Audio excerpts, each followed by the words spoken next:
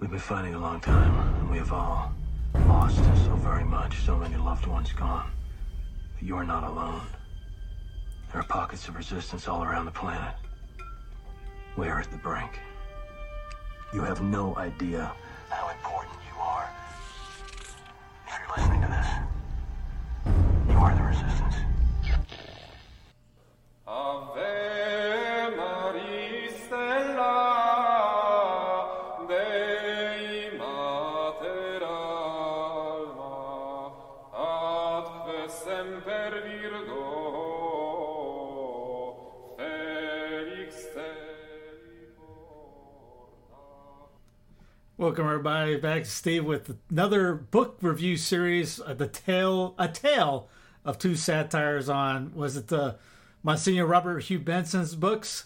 This will be episode 2, and what are we doing? The Dawn of Awe with Michael Graney, who curiously came up with the idea, and yes, your wisdom is greatly appreciated. Of course it is. I just wish I could get it communicated to people rather than in this discursive and digressive list of facts that nobody really seems to care about. Although they would help them actually understand what Benson was trying to do. Yeah, that was interesting. I've never, the full disclosure, I haven't read either of the books, but it was very interesting what you did on the what for the last one, The Lord of the World. Lord of the World, yes. Yeah. I keep wanting to say Lord of the Rings, but I'm going. Two different genres, I think, and the authors are trying to do different things. Smidgen different. Just an easy bit. Yes. But both were Catholic, so that's close enough for government work, But what I don't know if it upset Benson, if that's the right word, but he was writing in an established science fiction genre, the future war novel, and he was satirizing the Edwardian England and the effect of the new things, socialism, modernism, and the New Age, on society, and taking them to what he considered a reductio ad absurdum that he thought could never possibly occur, although privately, he was of the opinion that something big was going to happen in society and that he felt safe inside the Catholic Church. Like Fulton Sheen and Chesterton and some others, he believed that the institutional church was the safest place to be, that it was still standing firm against the new things. You may have different opinions as to what the direction the church has taken today, but this was what he believed. And it appalled him that people took the novel from its beginning in 1907 as a work of prophecy instead of satire, which meant that they completely missed the problems that they could fix by concentrating on them, and instead fixated on what they thought was this apocalyptic vision that was sure to come because Benson predicted it. Well, he pretty much tore his hair out, although of course they wore it pretty short then anyway, so you can't tell. He was practically tearing his hair out about this. So in response, he prepared what he called a counterblast to Lord of the World, and which came out in 1907, and the counterblast came out in 1911. And it was called The Dawn of Awe. And what he did, it's very clever, which is not to downgrade it. I'm just saying that Benson was a very clever and intelligent writer. And sometimes you have to read his books a couple of times in order to really understand the point he was making. In Lord of the World, he was taking all that the secularists and the modernists and the socialists considered good about the new things and showed how they could create a living hell on earth, the way Fulton Sheen said in his doctoral thesis, God and Intelligence in Modern Philosophy in Light of the Philosophy of St. Thomas Aquinas. Really snappy title that you know today by God and Intelligence, which nobody ever reads, by the way, although they should. If you really want to understand what Fulton Sheen was doing, you have to read his doctoral thesis and then read it again a few more times so that you actually understand it. But in The Dawn of All, Benson flipped that completely. What he did was take all the elements that the secularists, the socialists, and the modernists considered evil about organized religion and constructed a virtual utopia. So what you have is all the good that the Edwardians thought created a hell, and everything that the Edwardians considered bad create a heaven. Although, of course, Benson was very careful to state that he never thought that such a situation could ever evolve, and that The Dawn of All was, contrary to what a lot of people think today, not a blueprint for an ideal society. It was a satire and a counterblast, or something that you must read in juxtaposition with Lord of the World, which underscored, at least in Benson's mind, the guy who actually wrote it, so you have to kind of take his intentions into consideration, that this is what he meant. So you put the two mirror images up against each other and see, what is it that Benson was really satirizing? What was his real point? And in The Lord of the World, the point was how all these things that people considered good for humanity could create a living hell, whereas in The Dawn of All, what Benson did was concentrate on the ordinary human person, not humanity as a whole, but the individual human person. Because one of the things that strikes you about The Dawn of All is the fact that the characters are all so ordinary. It actually makes for a bad novel, or a not good novel, because it is a competent, well-executed novel, but it has certain flaws that we'll get to. But that was not Benson's intention, was not to write a good novel, but to counterpose something to Lord of the World, so that you have two halves of a whole, two mirror image satires to make the same point, or at least a similar point, which was ultimately the whole point of, it's the two halves of Catholic social teaching. Catholic social teaching is based on the fundamental importance of each and every single human person, not the collective. But the other part of Catholic social teaching is to create the environment within which the individual human person, not humanity as a whole, but every child, woman, and man, can become the best that you can be, to borrow the U.S. Army slogan.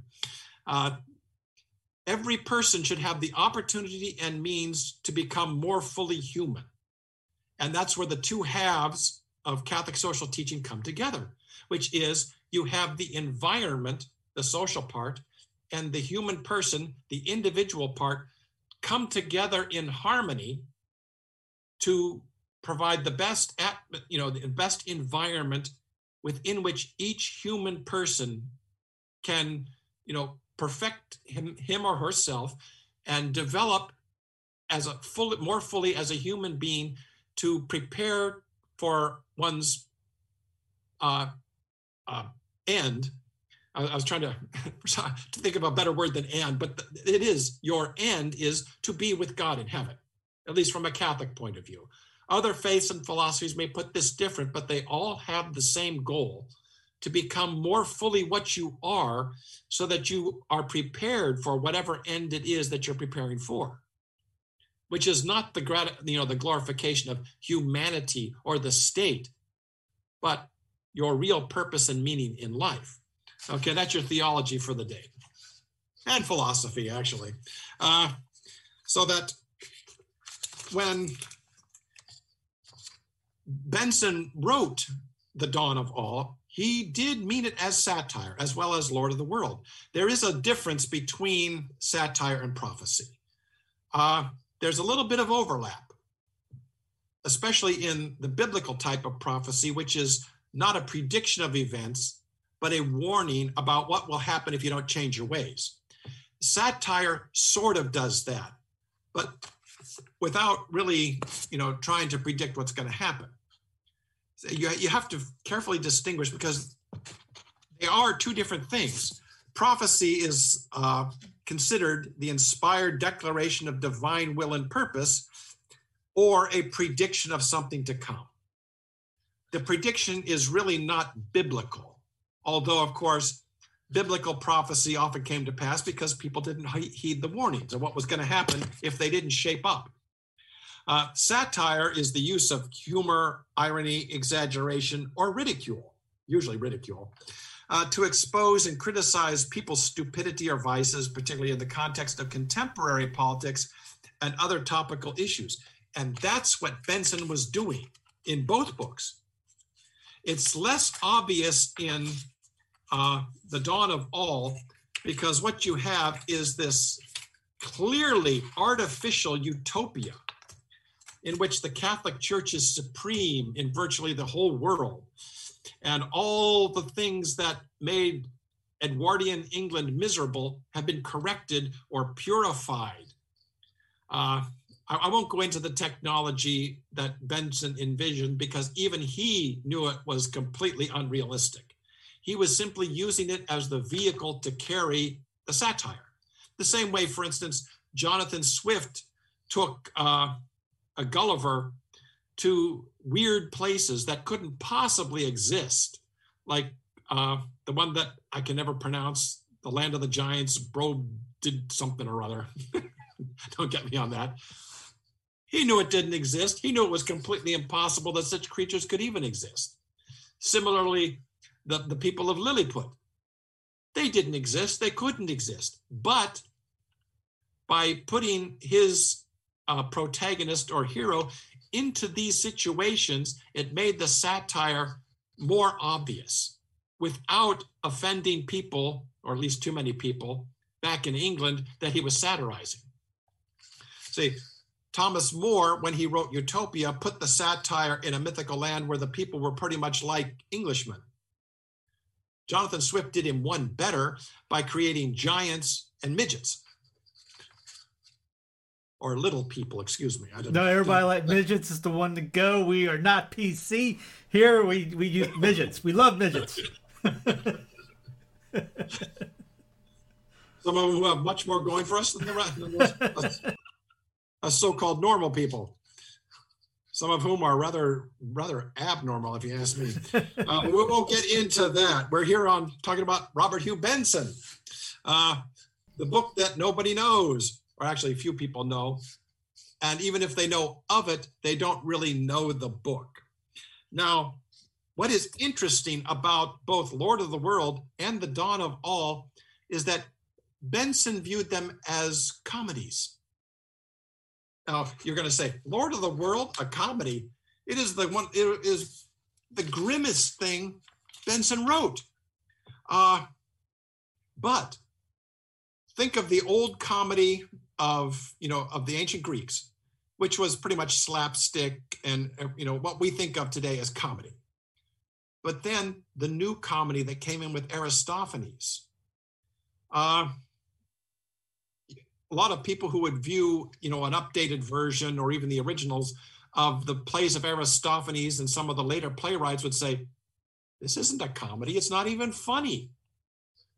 Humor might not be the, obvious humor, may not be the goal of the new comedy, in the ancient Greek. And this was the way Benson was viewing it. Satire is comedy. It may not be funny or humorous, but it is comedy in the sense of the new comedy, as I said, that came in with Aristophanes. I can't believe I'm actually using Aristophanes after I took it in world literature my senior year in high school. See, you do use this stuff, believe it or not. It isn't just dead white European males who talk about this. So even though The Dawn of All is not funny in the modern stand-up comedian sense, it is comedy in the Greek sense, true drama, which can be tragedy or comedy. As I said, I never thought that this stuff would come in handy, but it does. And even algebra does, especially among those people who say that they never use it. Sure they do. They just don't realize they're doing it. Now, and Benson tried to highlight this because shortly before he wrote The Dawn of All, he stressed the importance of humor. Maybe not ha-ha or rolling in the aisles or everybody's favorite insult on Facebook, LOL, when you're sneering at somebody, trying to make fun of them when you don't understand what they're talking about. I have a whole collection of those directed at me, by the way. You stupid people, you don't understand me. It's like, what's the line from Plan 9 from Outer Space? Your stupid brains. Although I hope I do better than Ed Wood ever did. Anyway, cultural references for those of you who don't know. World's worst filmmaker, Ed Wood. Okay. Anyway, Benson wrote in a letter, says, systems other than the Catholic faith seem to be built up to a large extent on a lack of the sense of humor. I wonder whether the sense of humor will ever be exalted in the church to the dignity of a virtue. It saves people from so much foolishness and heresy. Now, one of the things that strikes me, especially about socialists and also capitalists, as well as modernists, is they seem to be very lacking in humor. They are always so grim and serious. I mean, I see you laughing. Are you laughing at me? How dare you laugh at me when I'm being funny? We joke about that with trads. I will be one, but it's funny to say, but it's hard to find a joyful trad that laughs. I remember when my brother and I took some friends out for beer and pizza after Mass, and the guy goes, "Wow, you're some weird trads," because we were having fun. You go to Mass, you have fun afterwards. Yeah. Well, I remember on one of the socialism, modernism, and New Age videos, somebody said, I don't like all that joking you're doing. Yeah. This is serious. Yeah. You bet it's serious. That's why we have to laugh about it, because we can't spend an hour and a half crying into our beer here. Yeah, you laugh or cry, but yeah, go around. You go around, smile. You're Catholic. That should be big joy. We just did a podcast on joy. You should be smiling. You should be happy. You should make a joke. I saw that, and I wanted to watch it, but of course, some of us have to work for a living here. I have a friend of mine says, and I did find the podcast link and send it to him. He says, why don't you also release your videos as a podcast? Well, they are, because not everybody can sit down for an hour or so and watch this stuff, even though, of course, you should. But yeah, it's nice to have the podcast going on in the background while you're doing the dishes, shooting pool, or whatever it is you're doing. Yes. I don't really care. As long as you listen to it and rack up the numbers so that we look good, I want to hit one of those 12 million views that, the dogs on skateboards get, Yeah, ain't happening. Anyway, Benson considered humor important. And believe it or not, so did Heinrich Pesch. Now, the third generation of solidarists and people who claim to be descended from Heinrich Pesch also seem to be ultra serious and never joke about anything. There's nothing funny in any of this. It's dead serious, and we're going to eliminate all the people who disagree with us, especially those who do agree with us. Anyway, Pesch, one of his students remembered him saying, he says, boys, never lose your sense of humor. Lack of humor almost always suggests that something is wrong with a person's religious life.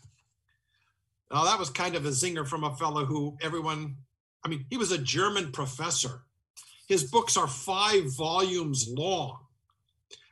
When you have a book titled in 5 volumes, Lehrbuch von Sozialökonomie, and then you think in your eyeballs roll back and it says, where are we supposed to find the humor in that?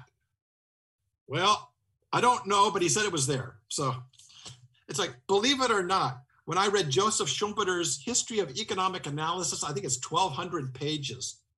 And I'm sitting here reading this thing, and all of a sudden I had to reread a section. I thought, wait a minute. He made a joke, and it's funny. How do you joke about economics, the dismal science? Well, he managed. And it's like yesterday was the feast of Blessed Miguel Pro in the new calendar. And he's basically, they call him the patron saint of practical jokers. Oh, yeah. He said, you'll know when you get to heaven, you'll find him dancing a Mexican hat dance. Yeah. I mean, who goes up when he's wanted by people that want to kill him? Who go up and he dresses up? Hey, you found that priest yet? And then walks off. Yeah. One of the times he made a pun on his name when they asked him, "Are you a priest?" He says, "Well, no, you confused my name, and my Spanish isn't good enough to understand the pun. I understand it when I read it, but somehow they says you confused my name with that of the word priest, and this is my name." And without telling a lie, yeah, he convinced them that he wasn't a priest, that they had just confused his name with the word for priest. So he was quick. Yes. And of course, remember that his last words were "Viva Cristo Rey." And we just celebrated in the new calendar the Feast of Christ the King, which I think he had a better understanding of than a lot of people today. But enough for that commercial. You can view my video on it.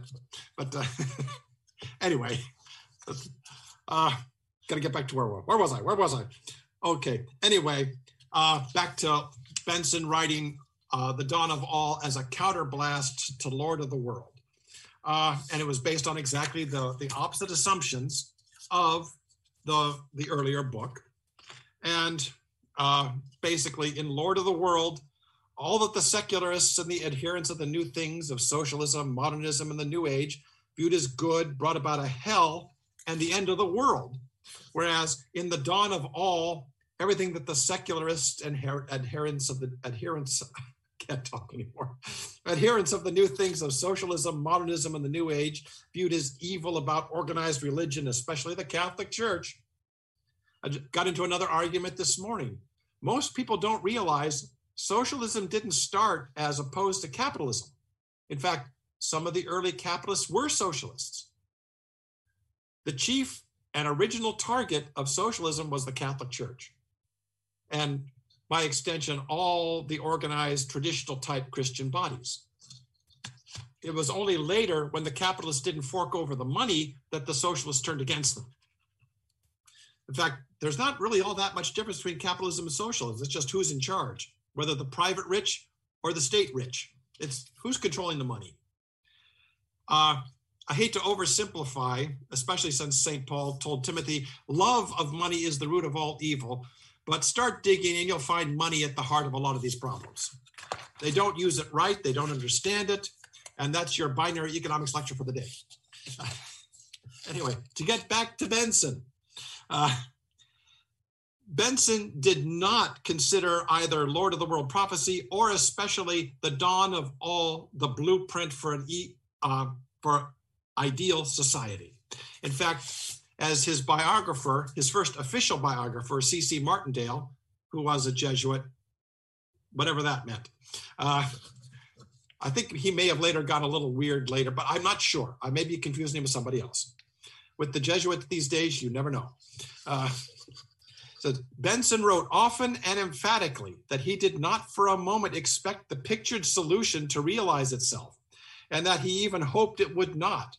I mean, frankly, I've read The Dawn of All a couple of times. It seems a pleasant society, but I sure as heck wouldn't want to live there. I just wouldn't.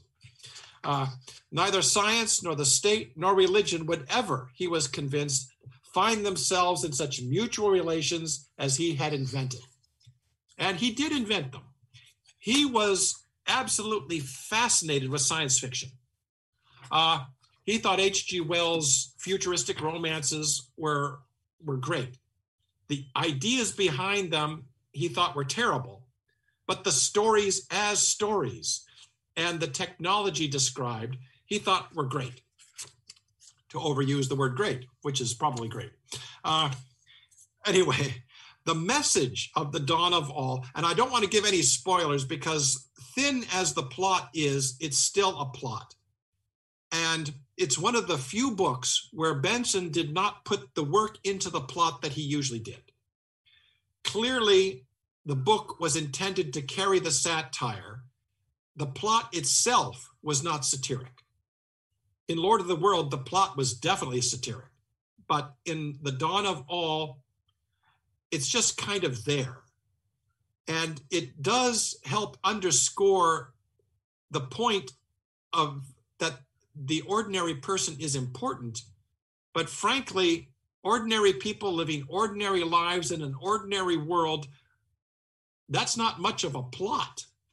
Do you remember in, I think it was The Last Battle, the seventh book of the Narnia series, where C.S. Lewis says that centuries went by in Narnia where nothing happened, basically. People just living out decent, good lives until the very end when the last king of Narnia had the last battle and Armageddon and everything else.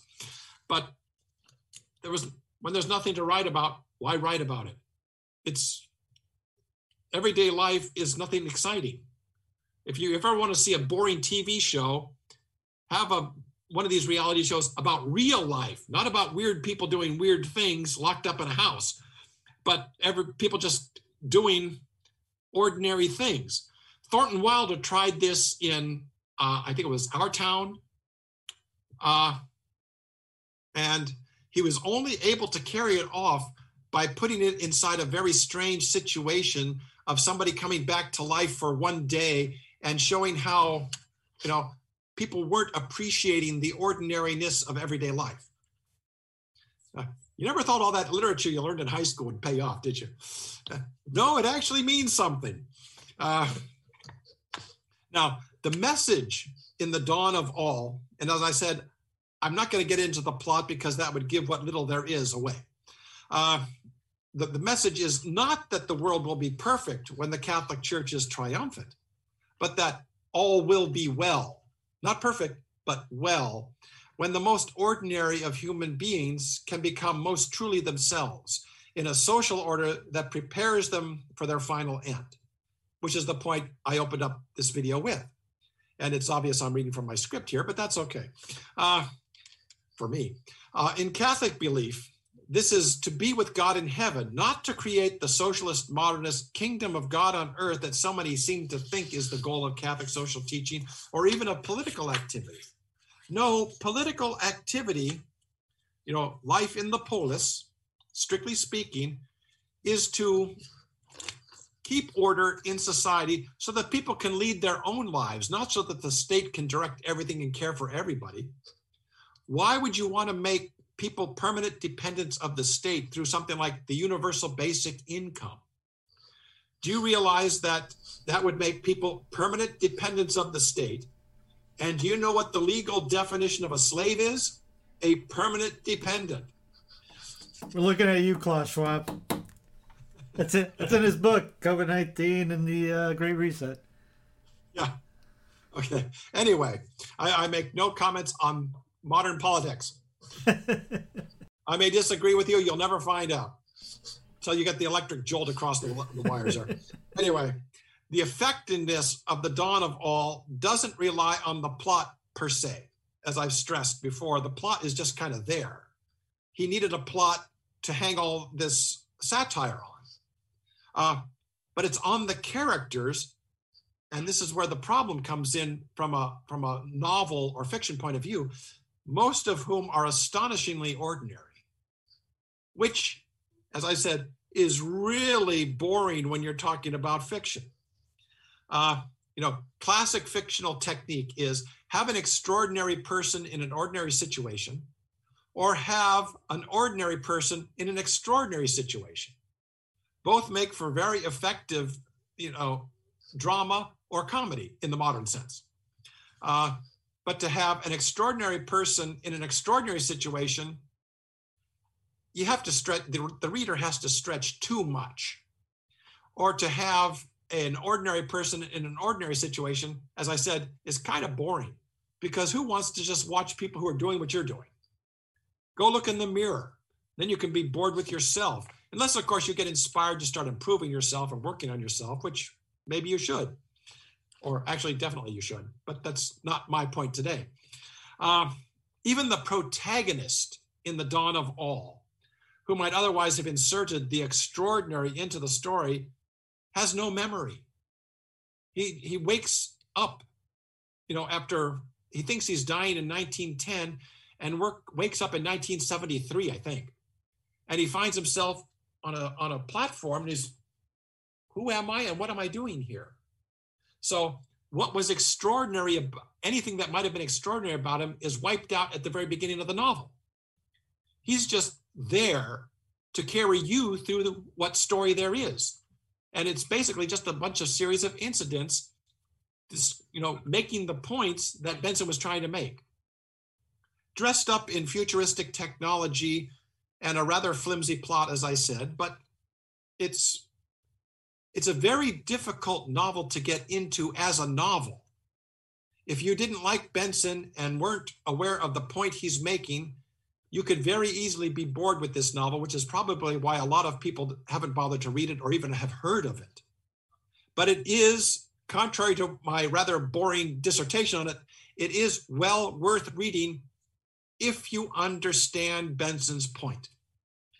And what is really strange, especially from a Catholic point of view, is that the most interesting character, even the most attractive character, possibly one of the most attractive in all of Benson's fiction, is an unrepentant heretic who has been condemned to death for the civil crime of heresy, which Benson viewed that specific incident. He did not agree with making heresy a civil crime, and especially not sentencing somebody to death for it. He was making a point, a very satiric point with that, which you can decide for yourself, because I'm trying to get through the rest of this presentation. The fact is that I think this is my personal opinion. I think that Benson put so much work into making the heretic attractive was because he did disagree with what he was doing to him. And he didn't want the reader to feel sorry for him, but he also didn't want the reader to condemn him. It's a very strange element in the book. And the best dialogue in the book comes when the protagonist, the fellow who has lost his memory, is trying to understand, one, why the heretic simply won't recant, and why he doesn't seem bothered by the fact that he's going to be executed.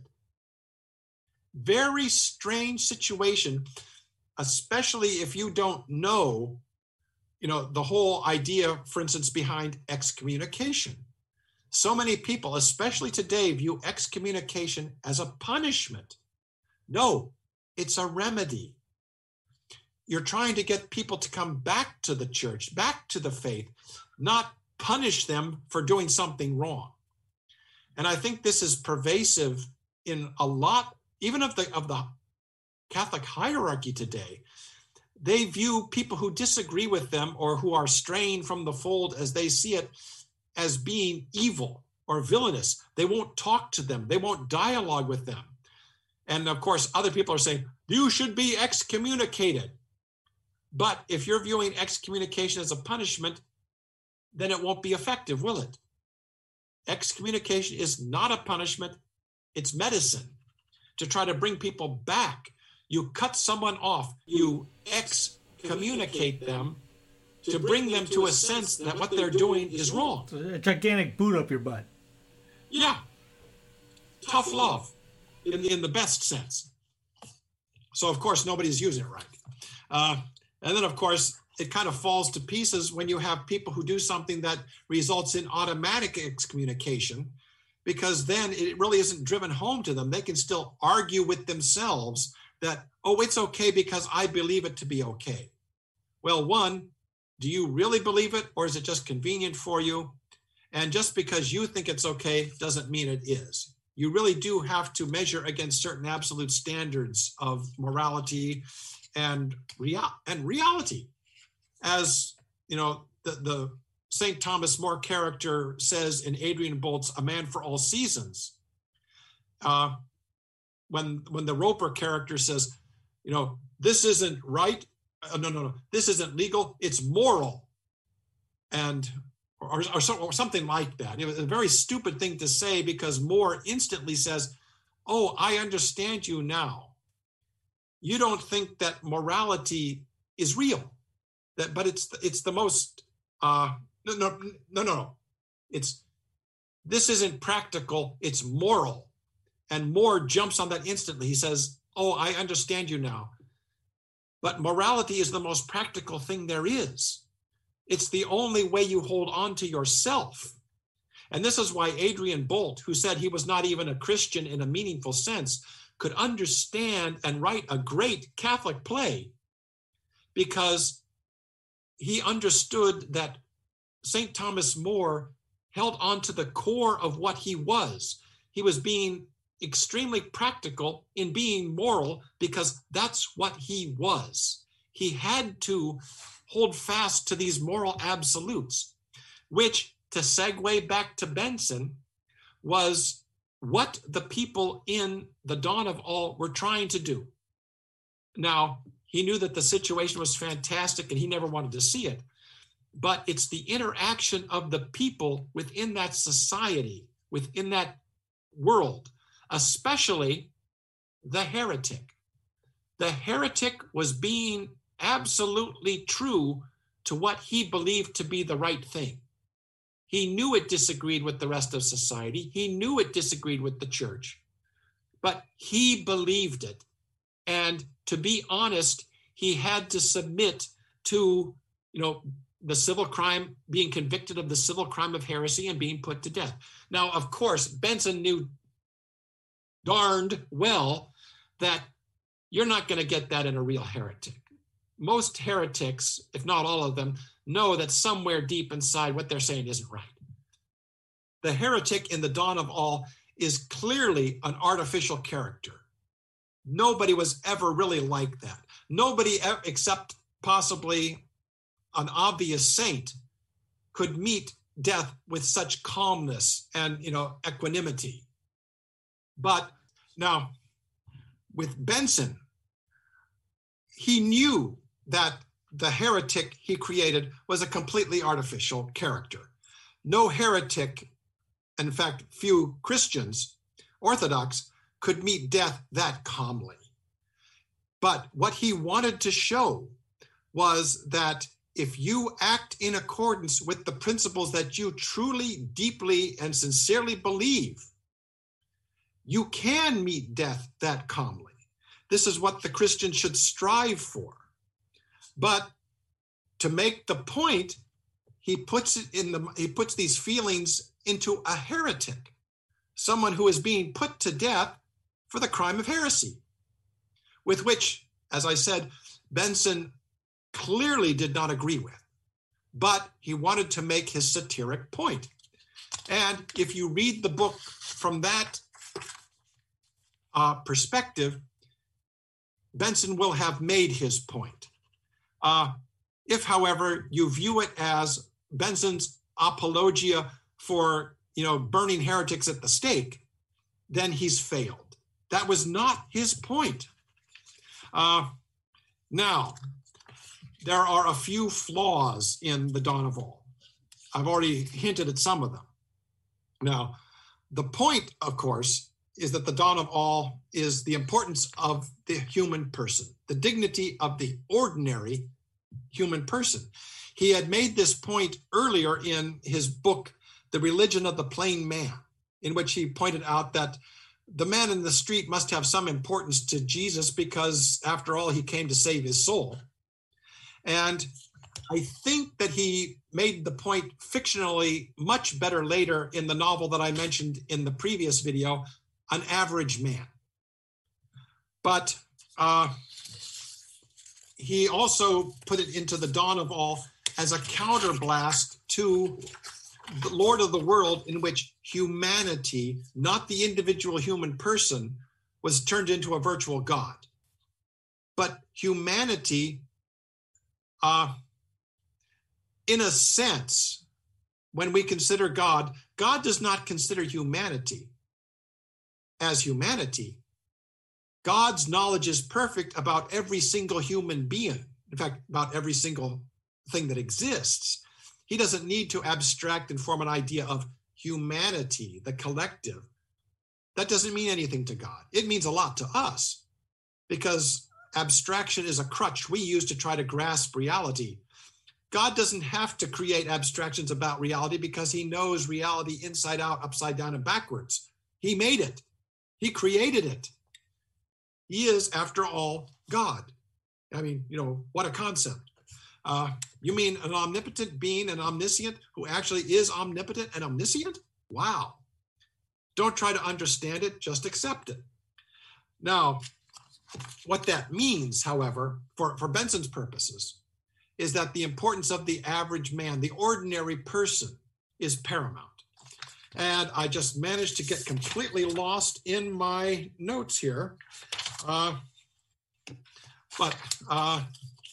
this is what happens when I get distracted by talking about oh yeah, flaws in the book, not in me.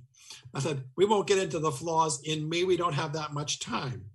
The fact is that to Benson, society was made for man, not man for society. The problem with the Lord of the World was that the whole society was constructed on the assumption that man was made for society. And in the dawn of all, he constructed a possible society with lots of flaws in it, that in which society was made for man. And the character of the heretic underscores this.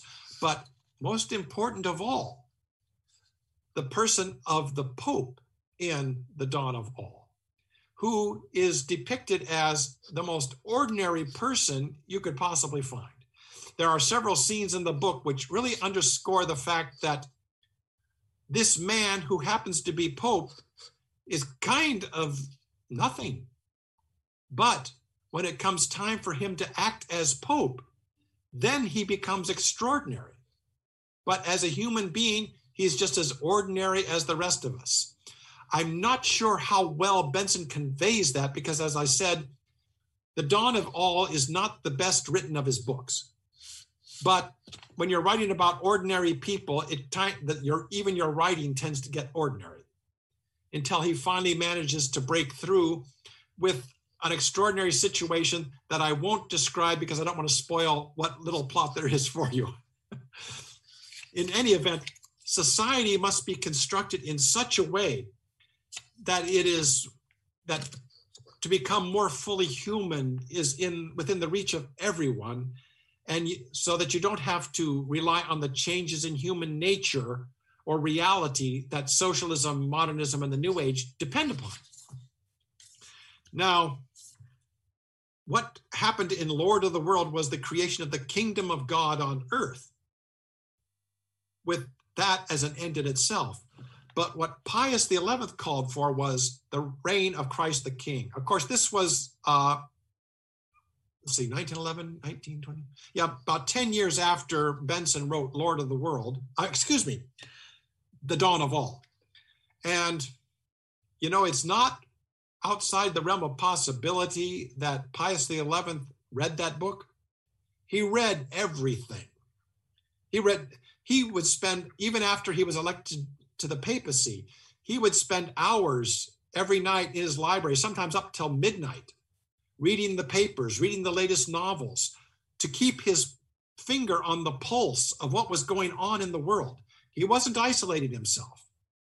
In fact, he was the Pope who ended, the status of the Pope as the prisoner of the Vatican by signing the Lateran Treaty with Mussolini.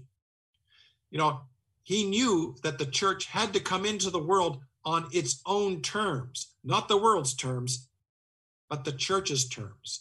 You don't want the church to conform to the world. You want the world to conform to the church.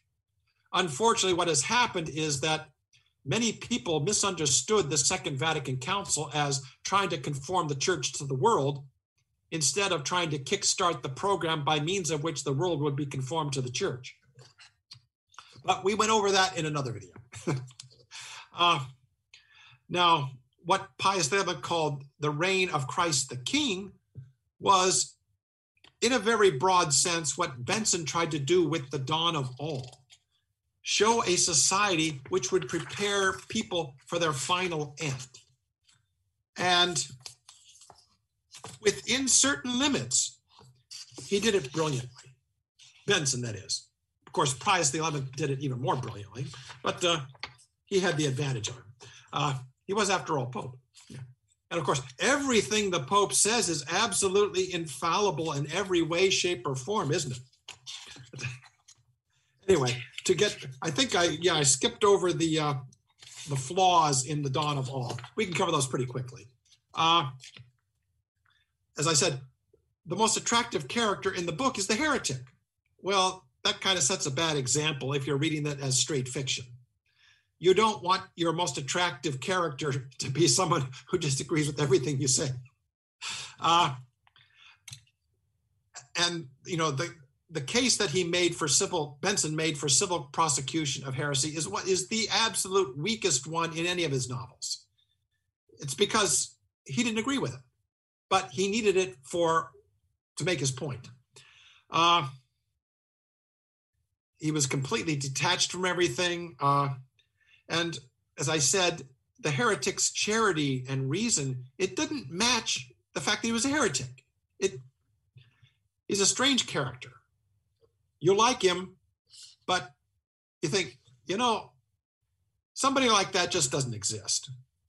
Now, probably the worst flaw from a dramatic point of view is that the plot is subordinate to the situation, if that makes sense. Benson just let his fascination with technology go wild. And the plot, it really doesn't make sense if you stop to think about it. But then if you stop to think about it, how many plots in a lot of TV shows and movies today really make sense? Especially when you start picking them apart. And how much political policy these days makes sense when you realize that they're putting something in like Keynesian economics, which is based on contradictions. So you can enjoy the Dawn of All and just sort of, you know, glide over the plot inconsistencies, especially when you get to the end. When the guy goes back to 1910 and wakes up. I won't spoil that for you, but if you've ever read Evelyn Waugh's short story, what was the title of it? Out of Depth. I have to keep notes on these things. You can pretty much guess what's going to happen because Evelyn Waugh's short story was clearly based on the Dawn of All, just as Evelyn Waugh's Love Among the Ruins was based on Lord of the World. And of course, gave them his own unique twist. I wasn't going to talk about this, but Out of Depth is a terrific short story.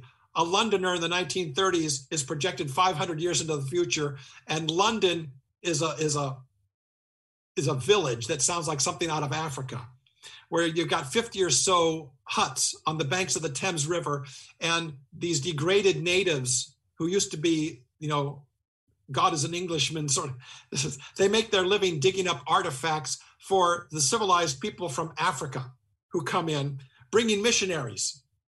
And the weird part is that the missionaries are Dominicans. So instead of having white men dressed in black going to convert Africans, Evelyn Waugh had black men dressed in white coming to convert Europeans. It's just one of the weird things in that short story. Now, but to conclude, you know I had to do it one of these times. The message in the Dawn of All is that collectivism isn't what matters. The abstraction of humanity is not what matters. It's not individualism either, which is kind of collectivism dressed up because they're both abstractions. Individualism, only the abstraction of an elite matters. Collectivism, only the abstraction of humanity matters. To God, only the human person matters. Personalism, in which every single human person matters, is the point of the Dawn of All, even though Benson didn't use the word personalism. And the human person matters to God, not the collective. And it's the human person who matters in the Dawn of All, as it should to us.